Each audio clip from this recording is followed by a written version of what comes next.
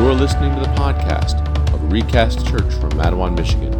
This week, Pastor Don Filsek preaches from his series on the book of Haggai, Realigning Priorities. Let's listen in. Welcome to Recast Church. I'm Don Filsek. I'm the lead pastor here, and really grateful for the things that God is doing here. Really excited about Ben joining me on the pastoral team, pending your approval and the things that you have to give feedback. And that's not, I kind of assured him that's not, and assure you, that's not a slam dunk thing in terms of the elders don't produce elders, the congregation does. And so we put forward names, and then we look for your feedback and your approval on that. And so please do take advantage of that, as Mark was saying. I'm really thankful for another Sunday gathered together. How many of you are glad to be here? Glad? All right. Praise God. I consider it a privilege to lead and to preach here. I seek to take his word very seriously, but those of you that know me on a more personal front know that I don't take myself too seriously. I like to have some fun and like to use humor and different things. And that's been kind of the history of Recast. Our goal when we started approximately 14 years ago, was centered on worshiping him and finding more worshipers for his name. And that meant, to some degree, removing some of the traditions. Obviously, we're not a dressy-up kind of church or anything like that. We wanted to remove hurdles that would be a hindrance, or traditions that might be a hindrance to the average person just kind of walking through the doors and feeling comfortable here. But we also started off with a strong desire to hold his word high, to make clear the word of God, and to take that seriously, not take ourselves too seriously. So over the years, we forged some of our own traditions, and yet we are still sticking tenaciously to the Scripture as the truth, our authority. The Bible stands over us. The Bible stands over me. And when I get up here, my goal is to make him more clearly understood through explaining what he has told us through his written word. This morning, we're going to be wrapping up the Old Testament book of Haggai, a little book near the end of the Old Testament. And our passage this morning highlights an aspect of worship that is much needed, I think, in our modern day. Because what it's going to kind of address is the fact that we can get caught up in very wrong and dangerous views of the Christian faith. The world, I think, out there, outside of these four walls that are kind of mowing their lawn or going for a jog this morning or maybe even hitting the links, the world out there primarily thinks of the Christian faith as a list of don'ts. How many of you know what I'm talking about? You know people who have been like, oh, you're just those don't people. Don't lie, don't steal. Try your best to have no fun, and certainly under no circumstances, in all circumstances, don't dance. This amounts to don't do bad things theology is kind of the way that people view us. And it's a reasonable, how many of you know that not doing bad things is a reasonable ethic? Like, that's reasonable. When it comes to ethics, like, don't do bad things. Okay, that's good. But it is not the point of Christ, nor is it the main fundamental purpose of his followers. And so, unfortunately, in combating the don't do bad things theology, many have tried to spin PR for God, and they've spun it too far. So then the pendulum swings the opposite way, portraying the Christian life as a list of do's. Do go to church, do give tithes and offerings, do read your Bible, do share your faith with others. And again, all of those are good things, right? Good things? Yeah, but they are not the thing. Because it's quite possible to do the things without the heart change. Do you know what I'm talking about? To just go through the motions. Just read your Bible. Just attend church and then think that the rest of my week is okay because I paid my dues. I sat and I listened to Don for a long time. So I obviously, I've paid my penance. I've done my work. The Scripture is abundantly clear about two things about all humanity. Two things about us. All of us do things God tells us not to. All of us do things that God says don't do. And none of us do all the things that God has demanded of us. We don't meet our own ethical standards. So even when we lean into an ethical understanding of the faith, every human being comes up short. The most religious person needs a Savior. And the most irreligious person needs a Savior. We all need a Savior. It's true here in this room, and it was true back in Haggai's time. By the close of this message on this Old Testament book, we're going to be talking about Jesus. He is the one sent to sign off on the work of God reconciling humanity. The one who, he is the thing. When we talk about the don'ts and the do's and everything in between, no, he's the thing. And he is the one who signs off on God's work. And as I read this passage, you will not hear the word Messiah in it at all. You're not going to see the name Jesus in the book of Haggai at all. The name isn't there. But to the ancient Jews, they heard Messiah all over the end of Haggai. The way that their ears heard it was different than ours, and we're going to have to talk about it. We're going to explain it.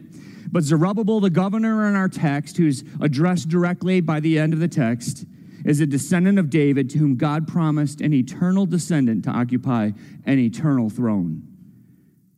The greater son of David promised, and now in our text, who will amount to the greater son of Zerubbabel. He is the implement of closure on the very work of God in rescuing fallen, broken, busted up, sinful humanity like us. And in our text, we're going to be called into a service from the heart, not a list of do's and don'ts to be completed with drudgery this next week, but a delighted relationship of hope and trust and faith in the God who is with and for his people. Going out and working, yes, but working out of strength provided by his grace, love for him expressed.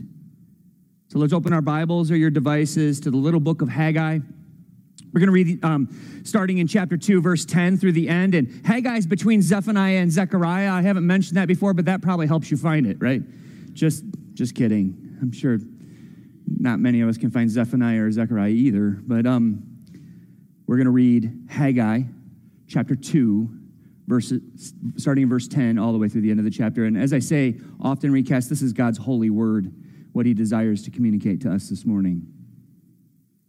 On the 24th day of the 9th month in the 2nd year of Darius, the word of the Lord came by Haggai the prophet.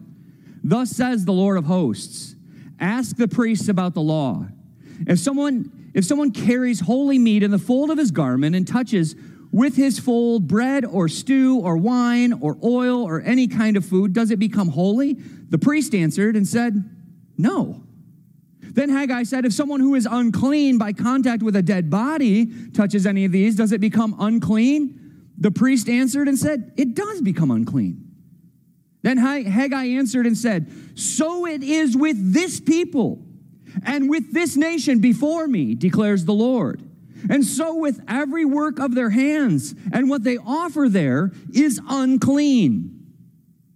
And then consider from this day onward, before stone was placed upon stone in the temple of the Lord, how did you fare?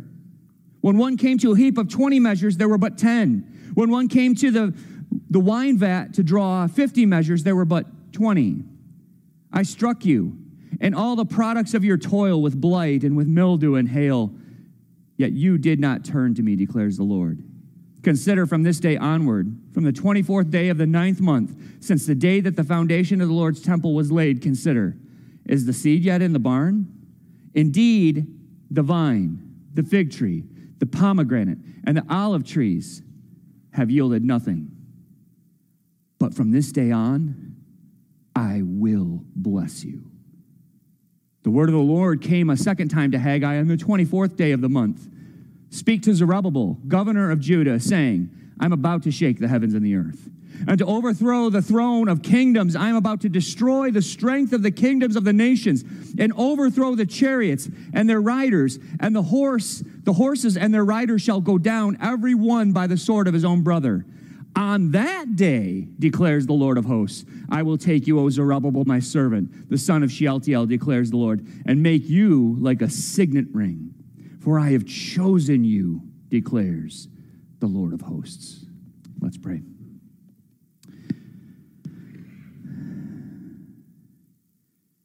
Father, I thank you for your word. I thank you for a clear and written word that we can go back to. And even though we read this and I say a clear word, it's something that's established, it's in writing, it's translated into English. We can go back and pore over it as often as we need in order to understand it. It's stable, it's firm, it's a foundation upon which we can build our lives.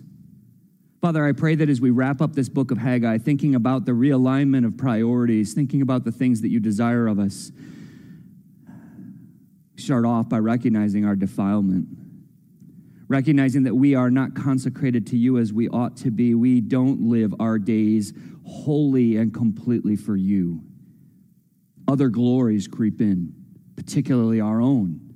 Our own elevating ourselves and putting ourselves on the throne of our little universes and trying to seek the service of others, trying to seek the glory that is due your name. Father, I pray that you would move our hearts to repentance today, turning from our own little kingdoms and turning our focus on you and your glorious kingdom that was ushered in by your Son and will be completed on the day of his return.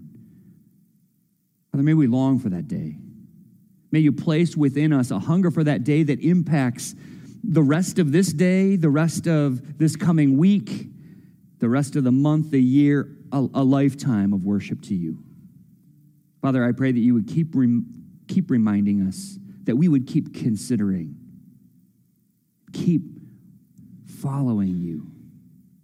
Father, we have an opportunity to lift our voices to you, and I pray that you would receive these songs that we sing together in this gathering of your people, that you would receive them as worship, because only you are worthy. Amen. All right, yeah, you can go ahead and be seated and get comfortable. And I do ask that you reopen your Bibles or your devices to Haggai chapter 2, verses 10 through 23. So we're going to wrap up the book there. Like I say every week, if at any time during the message you need to get up and get more coffee, juice, or donut holes, take advantage of those back there. You're not going to distract me. But we do want the majority of the rest of our time to be spent together in God's Word, hearing from Him. Now, what we need to understand in our text this morning is that Haggai receives two distinct prophecies on the same day in our text.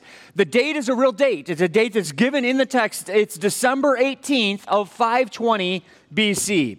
Again, December 18th, that's like 12/18, 520. And if you think it takes time to scroll down to get to your birthday when filling out online forms, to scroll down to this date would take you a while. But I point that out tongue-in-cheek because it's interesting. Just as real as your birth date is on that scroll down, this is a real date in real time, in real human history. Like, this is a recorded, documented, dated prophecy of God that is given to us. What's happening in the context of this time in 520 BC is the people of Israel were returned to Jerusalem after about 70 years of exile in a foreign country of Babylon. Now, Babylon has been conquered by Persia. And under the first king of Persia that had conquered Babylon, he kind of said, we're better than Babylon. We're going to let you guys all reestablish your own areas and territories. You guys can go back to where you used to live. So they were told by God to go back to rebuild the temple and to reestablish the worship of God in the land of Israel and Judah near the environs of Jerusalem. And they got as far as clearing out the foundation area, and then the project stalled, just like building projects are known to do. How many of you ever had a building project? Did it get stalled out? You can keep your hand up, I know. God rebuked the people for this stalling out on the calling that He's placed on their lives to rebuild this temple. He rebuked them. They responded. Then He encouraged them. He's promised His strength and presence with His people so far in this book. He's let them know that their work will result in a future glory we saw last week, even including His very glory filling the very temple that they're constructing, that they're called to construct. And now we find another point of correction in the form of the word of the Lord coming to Haggai again in this final portion of the text. They've been working steadily on the temple now for about 3 months. When December rolls around, they're about to lay a cornerstone. We know that that's concluded by comparing accounts with Ezra and Zechariah, who were contemporaries of Haggai. They lived around the same time. And if you read their letters in the Minor Prophets as well, you can kind of triangulate sometimes in what's exactly going on this December 18th of this year. Why I think it matters, there are some things that I think matter most for our purposes this morning, some things that we need to understand before we even dive into the outline of the text. And here's some things that you need to understand in order to really grasp the meaning of this. The first is that this is written to the people of God. Now, often when we approach Scripture, it's important to know who's being addressed, who's being talked to.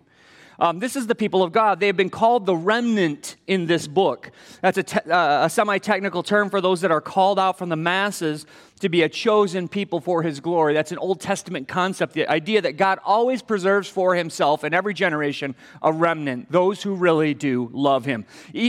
All churches, all established religion goes the way that they want to go, but God will preserve for himself in every generation a people who are passionate and genuinely in love with him. And that's these people. In other words, this is written to those, what we might call in the modern day equivalent, the true church. Those who really are born again, those who are really in love with Christ, those who are actually his and are really all in with him. The second thing that sets the stage for our understanding in this text is that they are currently working for him. They're currently working. They're doing stuff. To modernize this, he's writing to people who are attending church regularly. They are doing the things. They are giving. They are praying. They are worshiping. If you look at their behavior, everything looks pretty good. I would imagine that the average person in this context, if you check the presets on their radio, they're all like Christian radio, right? Like they're like in on doing the things and the stuff. That was a joke, by the way. It might not be, actually. It just kind of depends on the quality. But the third thing that sets the stage is that this remnant has been chosen by God. That's declared to them multiple times throughout this text. They were not chosen based on their performance, like Jacob the swindler, or Abraham the liar, or Noah the drunk, or Peter the brash. God has chosen them because he wanted to. He's chosen them just because he wanted to. So the outline in our text this morning goes like this. Here's 3 points. The indictment in verses 10 through 14. His undeserved kindness in verses 15 through 19. I said 10 through 14, 15 through 19. And then the third thing is the end game plan, his end game plan, verses 20 through 23. So let's start with the indictment of his people, an indictment that sticks. An indictment that sticks really with us, with them, with all of humanity. In verses 11 through 13, we get a brief Old Testament introduction to the idea of consecration, the idea of something being made holy. Consecration and holiness was a very important concept under the Old Covenant law, something we don't spend a lot of time thinking about holy and unholy things, clean and unclean things, holy or unholy, sacred or common. These are all categories that mean roughly the same thing, and even to some degree, some of those barriers have been removed in Christ, right? Praise God that the temple was torn in two at his crucifixion, so that which was holy entered into the common realm. How many of you are glad that you have access to God, like wherever? Like you can just talk to him. Are you glad for that? Raise your hand if you're glad for that. Like I'm glad that we don't have to come through a priest. You don't have to show up here with a lamb to sacrifice in order to have fellowship with God any longer. I'm glad for that. So to boil down the teaching from these verses 10 through 13, it's just simply this. There's a simple idea behind these 3 verses, and I'm not even going to get down into the nuance of these. If you have questions about them or there's something specific about verses 10 through 13 that sticks with you, you can talk with me later. But here's the basic gist of these 3 verses. Uncleanness is more contagious than holiness. Filth is more contagious than cleanness. One commentator made this so clear by the simple illustration that when your hands are filthy and you wipe them on a white towel, what happens to the towel? The towel shows dirt. But what happens when you wipe your clean hands on a filthy towel? Does the towel become clean? Does your cleanness on your hands rub off on the towel and all of a sudden it's clean? No, we know that's not the case. And that's equal in the spiritual realm, he's saying here. When you wipe your clean hands on a filthy towel, your hands don't transfer cleanness. This passage is just kind of that simple, applying that physical principle to the spiritual realm. And yet I think it's very helpful to see that in verse 11, God encourages the people to consult with the priest to confirm this truth. It's a pretty basic level truth, but God through the prophet is speaking. And he can say whatever he wants, and he can just say this is so, and then it's on us to believe that it's so. But here he asks them very directly in the text to confirm with the more ancient written law through the priest. He says, go to the priest and ask them. This points us to God's desire to use people in our lives to help us understand his truth. Now, this isn't counter to what I said last week, that I'm glad that each one of us has access to the Word and that the Word speaks to the people, right? Like all of us have the opportunity to read God's Word on a daily basis. How many of you have access to a Bible? Hopefully you got one on your lap. So if you have access to a Bible, then you have access to the Word of God. But how many of you are grateful for people? I'm grateful for commentaries. I'm grateful for guys that are scholars. I read guys who, they have their PhD in the book of Haggai. This is the book that they've poured their life into studying, and this is it. This is their big dance. This is their big game, the book of Haggai. I had the privilege of reading some of those resources. There are people who know better than me. Now, you have to balance all of it, right? You don't just take a hook, line, and sinker, because how many of you know that if you only focus on the book of Haggai, you might get off track a little bit? You need a little bit more than that. You want people with the right convictions, with the right allegiances, with a love for Christ, all of that stuff. But here in the text, he is using other people in the lives of his people. It's good to consult with others. It's good to check with authority of what has been written. It is valuable for us to see that God's word is consistent. And as Haggai gets new revelation, you got to remember that in the context in which he's speaking on this day in December of 520 BC, this is new revelation. Now to us, it's really ancient. To them, it was fresh. It was new, and it was speculative. Is what he's saying from God? And he says, check against the previous revelation. Check against what's already been written to see that the things that are being revealed through me are true. But God is not merely interested in a lesson in consecration here. Consecration is a word that means setting something apart for God's purposes. That's where the title of the message comes from this morning. Consecration means, let me say it again, setting something apart for God's purposes. Every Sunday morning I pray a prayer that God would cleanse me, make my words and thoughts and motives pure as I get up here to speak his words to all of us. I want to be used by God. I want to be a sharp and useful tool to whatever end he has in mind for me. And I would encourage you to that end as well. Maybe even a prayer of consecration to the day would be a good action. But anything can be consecrated to God that isn't sin. And so think in terms of time. Time can be consecrated. The Sabbath is a perfect example of consecrated time that is set apart for the purposes of God. So time can be set apart for God's purposes for us in rest and in reflection on him. Sabbath. The temple was consecrated space, right? Setting apart an actual location for his purposes of worship and sacrifice. I know that there are places in my life that are consecrated unto God. A place like that for me, just personally, is Camp Barakel, a place where I've met with God over the years multiple times, and he's met me there from all the way back in my college days until even as recently as just last fall or even last summer. So I know that there are, how many of you would identify that there are some places where God routinely has met with you over the course of your life?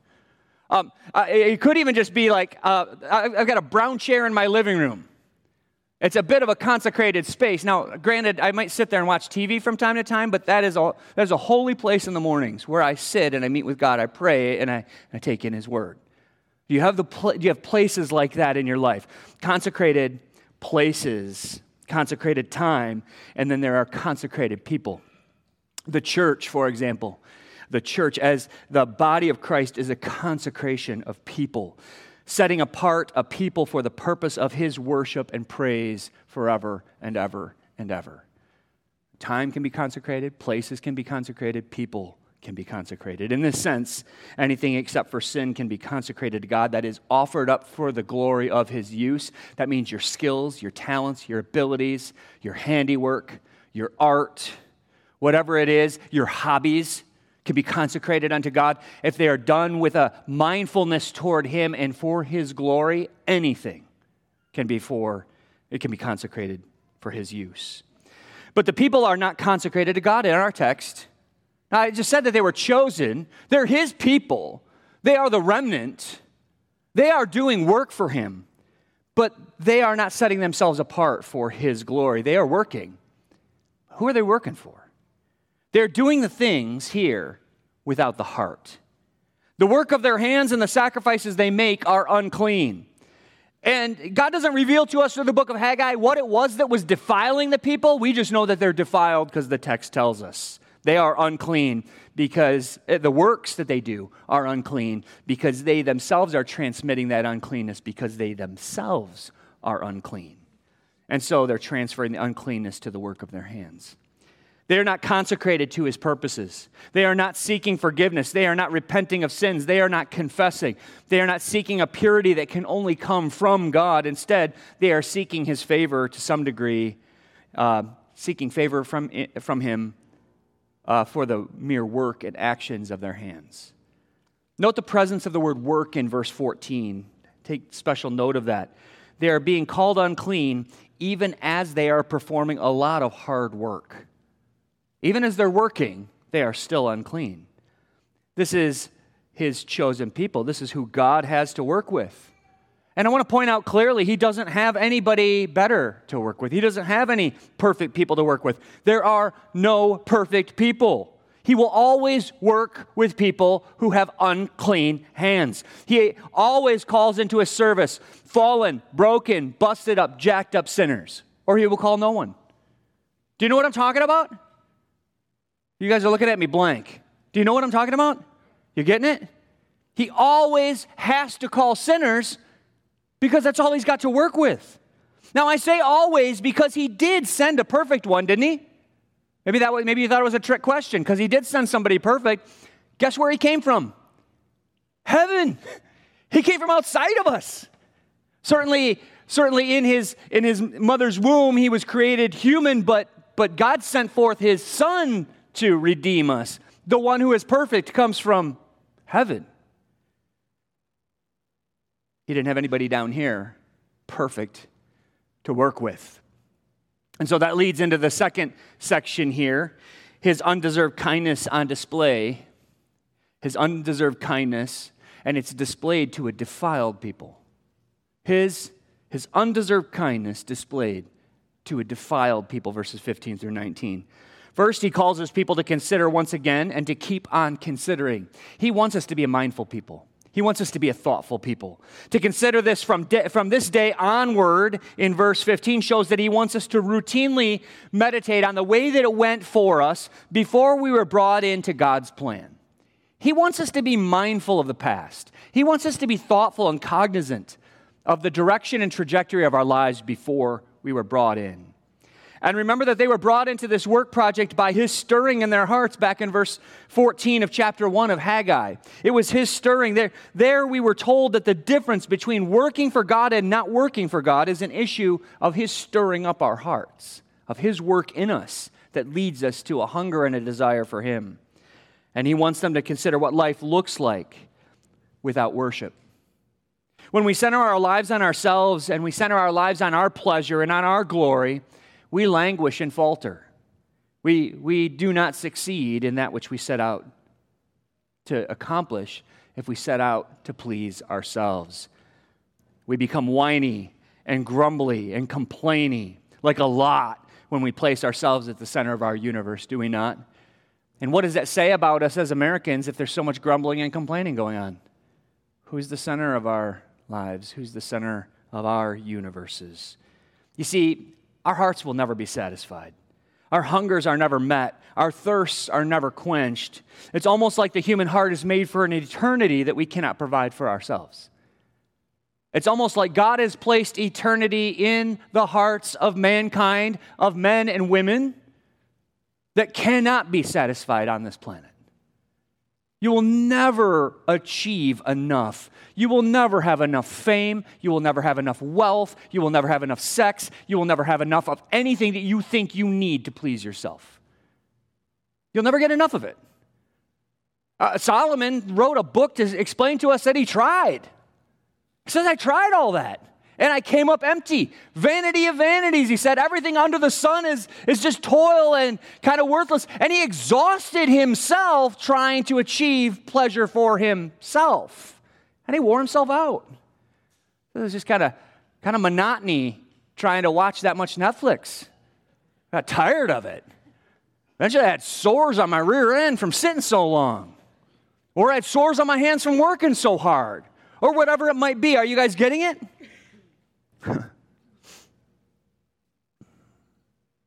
It's like we were made for eternity, and our hearts can't be satiated here.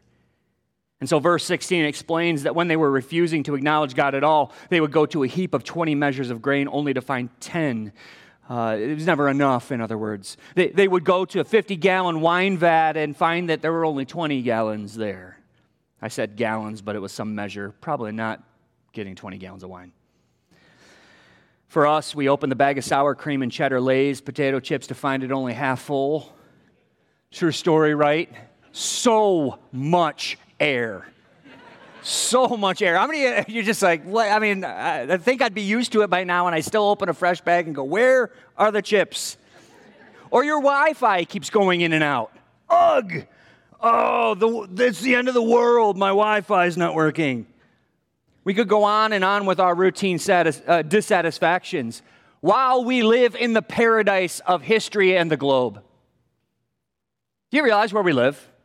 Do you realize the privileges that we have? Do you realize how much free time we have compared to just around the world? There are people who live so that they can eat food. Like the goal is to grow some crops so that they have something to eat this year. And I'm not just trying to bash us. I'm just saying, where's our dissatisfaction coming from? Is it coming from our circumstances? You can't convince me that's the case. It's coming from a heart that is made for more and isn't finding it in the right place. You get what I'm saying? We are a case study. Our nation is a case study in the fact that stuff cannot satisfy. We have all kinds of problems in our culture, don't we? That demonstrate that the stuff will not satisfy. And while they remained disobedient to him, while they remained in a lack of worship for him, he disciplined his people. He disciplined them. He says, I brought to you blight and mildew and hail. They had a really rough year this year. 520 was a rough year for his people. And they're on the knife's edge. At this point, some scholars have actually tried to remove verse 17. And I said I read commentaries and I read people who specialize, and I think some people like so nuanced and so focused that they miss the forest for the trees. And eventually they just kind of go a little bit nutty, and they're like, verse 17 doesn't belong, it doesn't fit. And it's simply this: we have a choice before us in verse 17. We can go with those scholars who want to just try to scrub it out. By the way, there's no evidence textually to get rid of it. It's just they don't like it. There's a decision point in front of us. How will you view the God of the Bible? Will you take him as your God, or will you invent one that doesn't agree with verse 17? Does your God strike with blight? That's a scorching wind is the word that's translated there, blight. Or with mildew? It's the opposite. One is a lack of water, the other is too much. Or with hail? Does your God have things like that at his disposal, or does that make you uncomfortable? I can picture a person, in fact, unfortunately, I can picture several people by name and by face, but people have said to me over the years, not my God, not my God, not my Jesus. They would never do that. They would never strike with hail. They wouldn't, my Jesus, not my God, he would never strike with blight or with mildew. No, that's all from Satan, but not God. I've had people sit in my office and say that. And in the most general way, I would like to ask a follow-up question. Notice a pronoun in there. That's a pronoun. So let's just run with that and say, maybe your God wouldn't do that. But look at this verse. Look at this passage. Tell me if the God of the Bible would. Would the God of the Bible do that? Would the God of the Bible strike with mildew? Would he strike with blight? Would he strike with hail? What do you think? Would he do that? It says he did. Now you can try to take that and rip that out of your Bible. You can go all Thomas Jefferson on it and cut that out and throw it away or burn it, whatever you want to do, or just tear the whole page out, Who needs Haggai anyway, some people might say. Scripture. It addresses God in a way that ought to make us uncomfortable. And if it doesn't ever challenge our view of God, then my question is, maybe the God that we're serving isn't found in here. I'd suggest that we all need to wrestle accordingly with who it is that we're worshiping. If we're quick to say, my God would never, and it's found in the Bible. God says here that he tried to get their attention, but they would not turn to him. He says it in the text. At least not until he sent to them a prophet to speak some sense to them, a prophet named Haggai. And some might very well ask, why would we turn to you, God? Why would we turn to you if you strike down your people with blight and mildew and bad things and lack? When we consider what hardships really ought to accomplish in us, we should be moved to a new perspective, church. In our difficulties, God removes our sense of control in order to intentionally increase our discomfort so that we will depend on Him more. God will do that.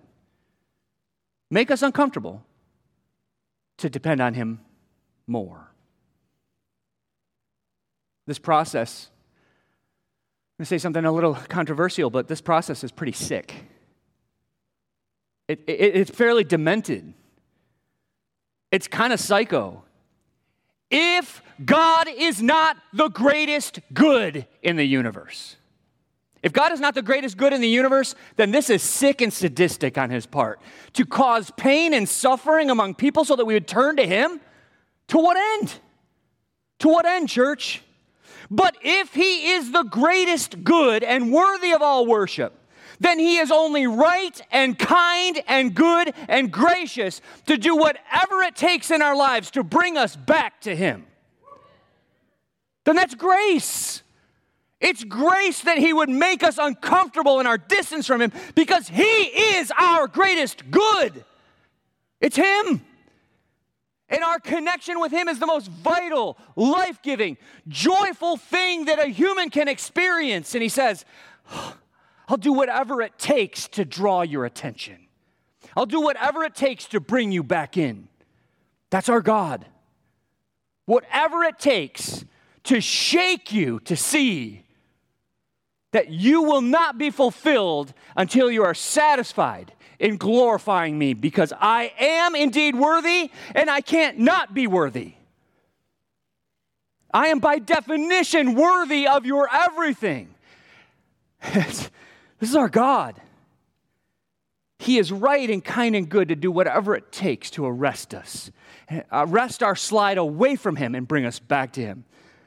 For Him to make a restored relationship with Him the top priority, either makes Him an egomaniac or the supreme cause, purpose, end, and means of all things. And there is no question in this text of Haggai that God is quite literally telling the people, I sent you those hardships. I sent you a rough harvest. I know that your barns are empty, and I know why, and I'm explaining to you why. It is to draw you back to trust in me. Wake up and turn to me now. What are we to make of dark nights of the soul, those sleepless times, nights that can seem to go on for weeks on end, and you're just racked and troubled with some hardship, some difficulty, some relational things, some diagnosis, even just feeling ill, catastrophes, relational turmoil, scary diagnoses? What do we do with those? I suggest more dependence and trust in Him. I'm not saying not every bad circumstance equals a rebuke. Not every time that we experience bad things is He trying to fix us or correct us or show us that we're too far from Him. But I say with confidence that every dire circumstance is an opportunity to lean more on the strength of the Almighty. Don't waste those hard nights. Don't waste that diagnosis. Don't waste the catastrophe, but rather use it as fuel for your relationship with Him, to lean more in dependence on Him. Let me remind you that He is painting an image of His chosen remnant refusing to turn to Him here in this text, not coming with their hearts, but merely with their hands, defiling their very work with Him with a lack of consecration, a lack of devotion to Him, rather than just going through the motions. The people are basically saying, God, you can have my effort, you can have some of my money, you can have some of my time, you can have some of my service, you can have my Sunday morning, you can even have a little bit of my wallet, but you cannot have all of me. I'm not yours, but I will serve you grudgingly. And again in verse 18, He calls them to consider what things were like during the 20 years between the initial building of the temple and the present. The seed is not yet in the barn, He says, speaking specifically of that day, December 18th of 520, the seed's not there. Go to your granary and look. open the door and see that there's nothing there. As of the date of this prophecy, by December 18th of every year, the granaries would have been running on low because they would have been planting the winter seeds, the winter grains. This is from historians. I don't know that much about agriculture, but I get that from others.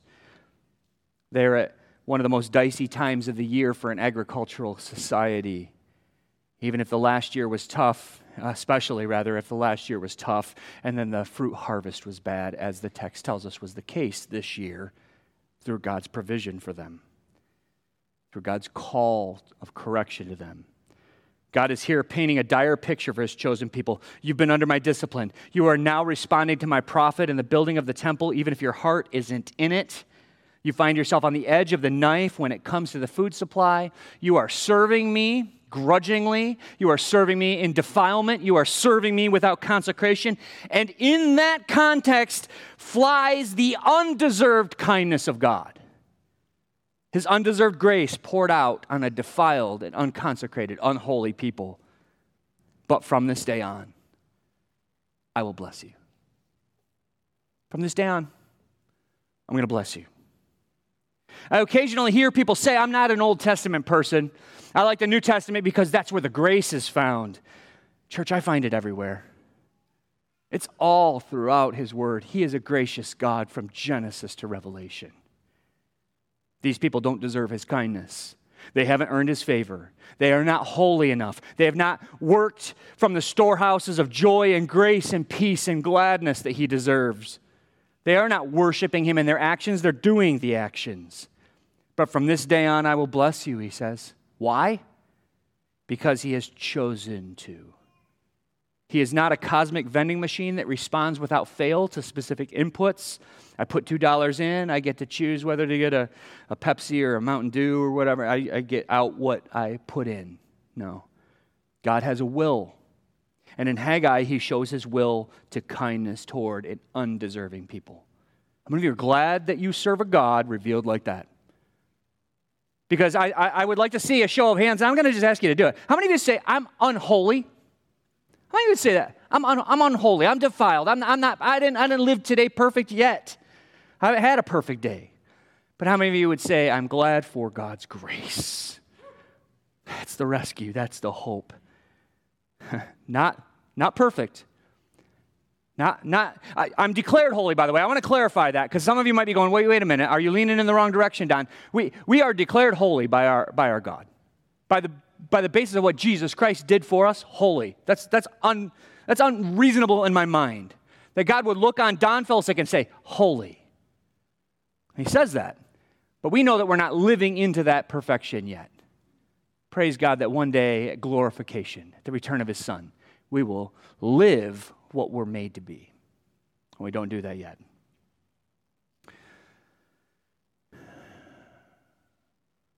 These people have not earned his favor. And he says, I will bless you. This all comes to a head for his ultimate purposes through his people in the final 4 verses of Haggai's prophecy.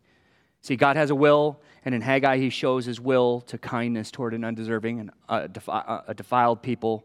But now we're going to see him expose an end game that he has for his people. Verses 20 through 23. This is a separate prophecy that Haggai received on the same day he declared God's favor to the people despite their defilement, despite their unholiness. And God speaks to Zerubbabel, their governor, and lets him know that there is an impending judgment coming on all the kingdoms of the world. This is kind of future stuff. This is almost really apocalyptic end times. All the kingdoms are mentioned here, all the kings doing this. Now, well, what you ask, when in history did this happen? Well, it really hasn't yet. And their understanding of this prophecy, they knew it was coming. They don't know all that was going to transpire between the prophecy of Haggai and the fulfillment. There's still stuff coming. But it's helpful for us to get a brief snapshot of who Zerubbabel is. His appointment, he was kind of a puppet governor of the Persian Empire. He never really, most scholars believe he never quite really had any authority at all. He had a title. But really, Persia was still in charge of Judah at this time. If he had sought to go against or say anything against Darius, the king of Persia, it would have been over for this people. He didn't really have authority. So he is kind of the the puppet leader for the Persians, but he was very significant to the people of Judah at this time. There's a reason he's descended from the mighty King David. Zerubbabel is like great-grandson of King David. I might have even got the right number of greats in there, but this is the very, remember David, the very king that God met with at the building of the first temple. We went through 1st and 2nd Samuel recently, as recent as just a couple years ago, and going through that, we saw the Davidic covenant in chapter 8 of 2nd Samuel. And in that, David comes to God and says, I want to build you a house. I want to build you a temple. Enough of this tabernacle, tent moving around stuff. I have a palace. You don't. This is unfair. We're going to build you a temple. And God says, I want to build you a house. And God responds in an interesting way to David. He says, no, you're not going to build me a house. We'll leave that to your son. We'll leave that to your descendants. And his son Solomon's indeed the one who does it. He says, not you. You're not going to build me a house. I'm going to build for you a house. And it's a play on words where the second meaning of the word house is lineage, because the way that he speaks about it later, I'm going to give you descendants. And I'm going to make your throne glorious. I'm going to do some amazing things for you.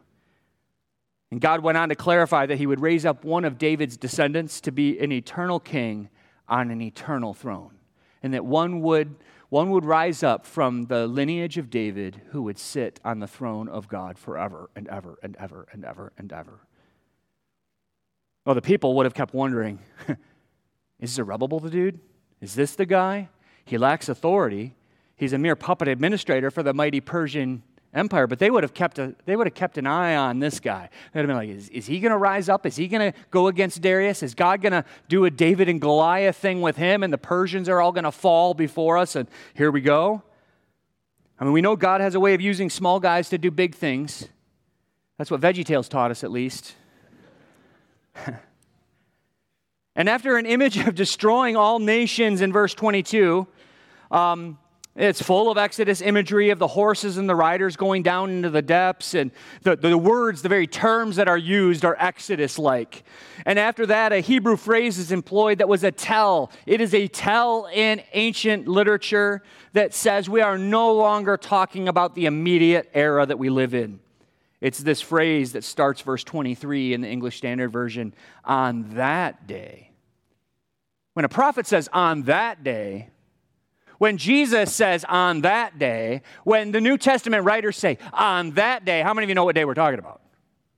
The day of judgment, the day that it's rolled up, the day that it's coming. And that's what he's saying here, on that day. It's a specific technical language that clues us into the prophecy, that the prophecy of Haggai is now entering into an end times discussion. And the emphasis on the accuracy of this statement is heightened with 3 declares the Lord's in the final verse of our text. 3 times, declares the Lord, declares the Lord, declares the Lord. In case you think that Haggai is just kind of going off on his own and is saying his own thing. God promises to do 3 things at the end of time with Zerubbabel. Now, how many of you know Zerubbabel is not going to be alive then? Did you already know that? Zerubbabel is not around then. He's talking about a descendant of Zerubbabel on that day at the end of time. As a matter of fact, Zerubbabel falls off into obscurity. We just don't know where he went after this. He's mentioned here in Zechariah and Ezra, and then he's gone. But he says, I'm going to take Zerubbabel as my servant. I will make him like a final stamp with God's imprint, sealing up history and the world. How many of you know a dude named Zerubbabel is not going to do that?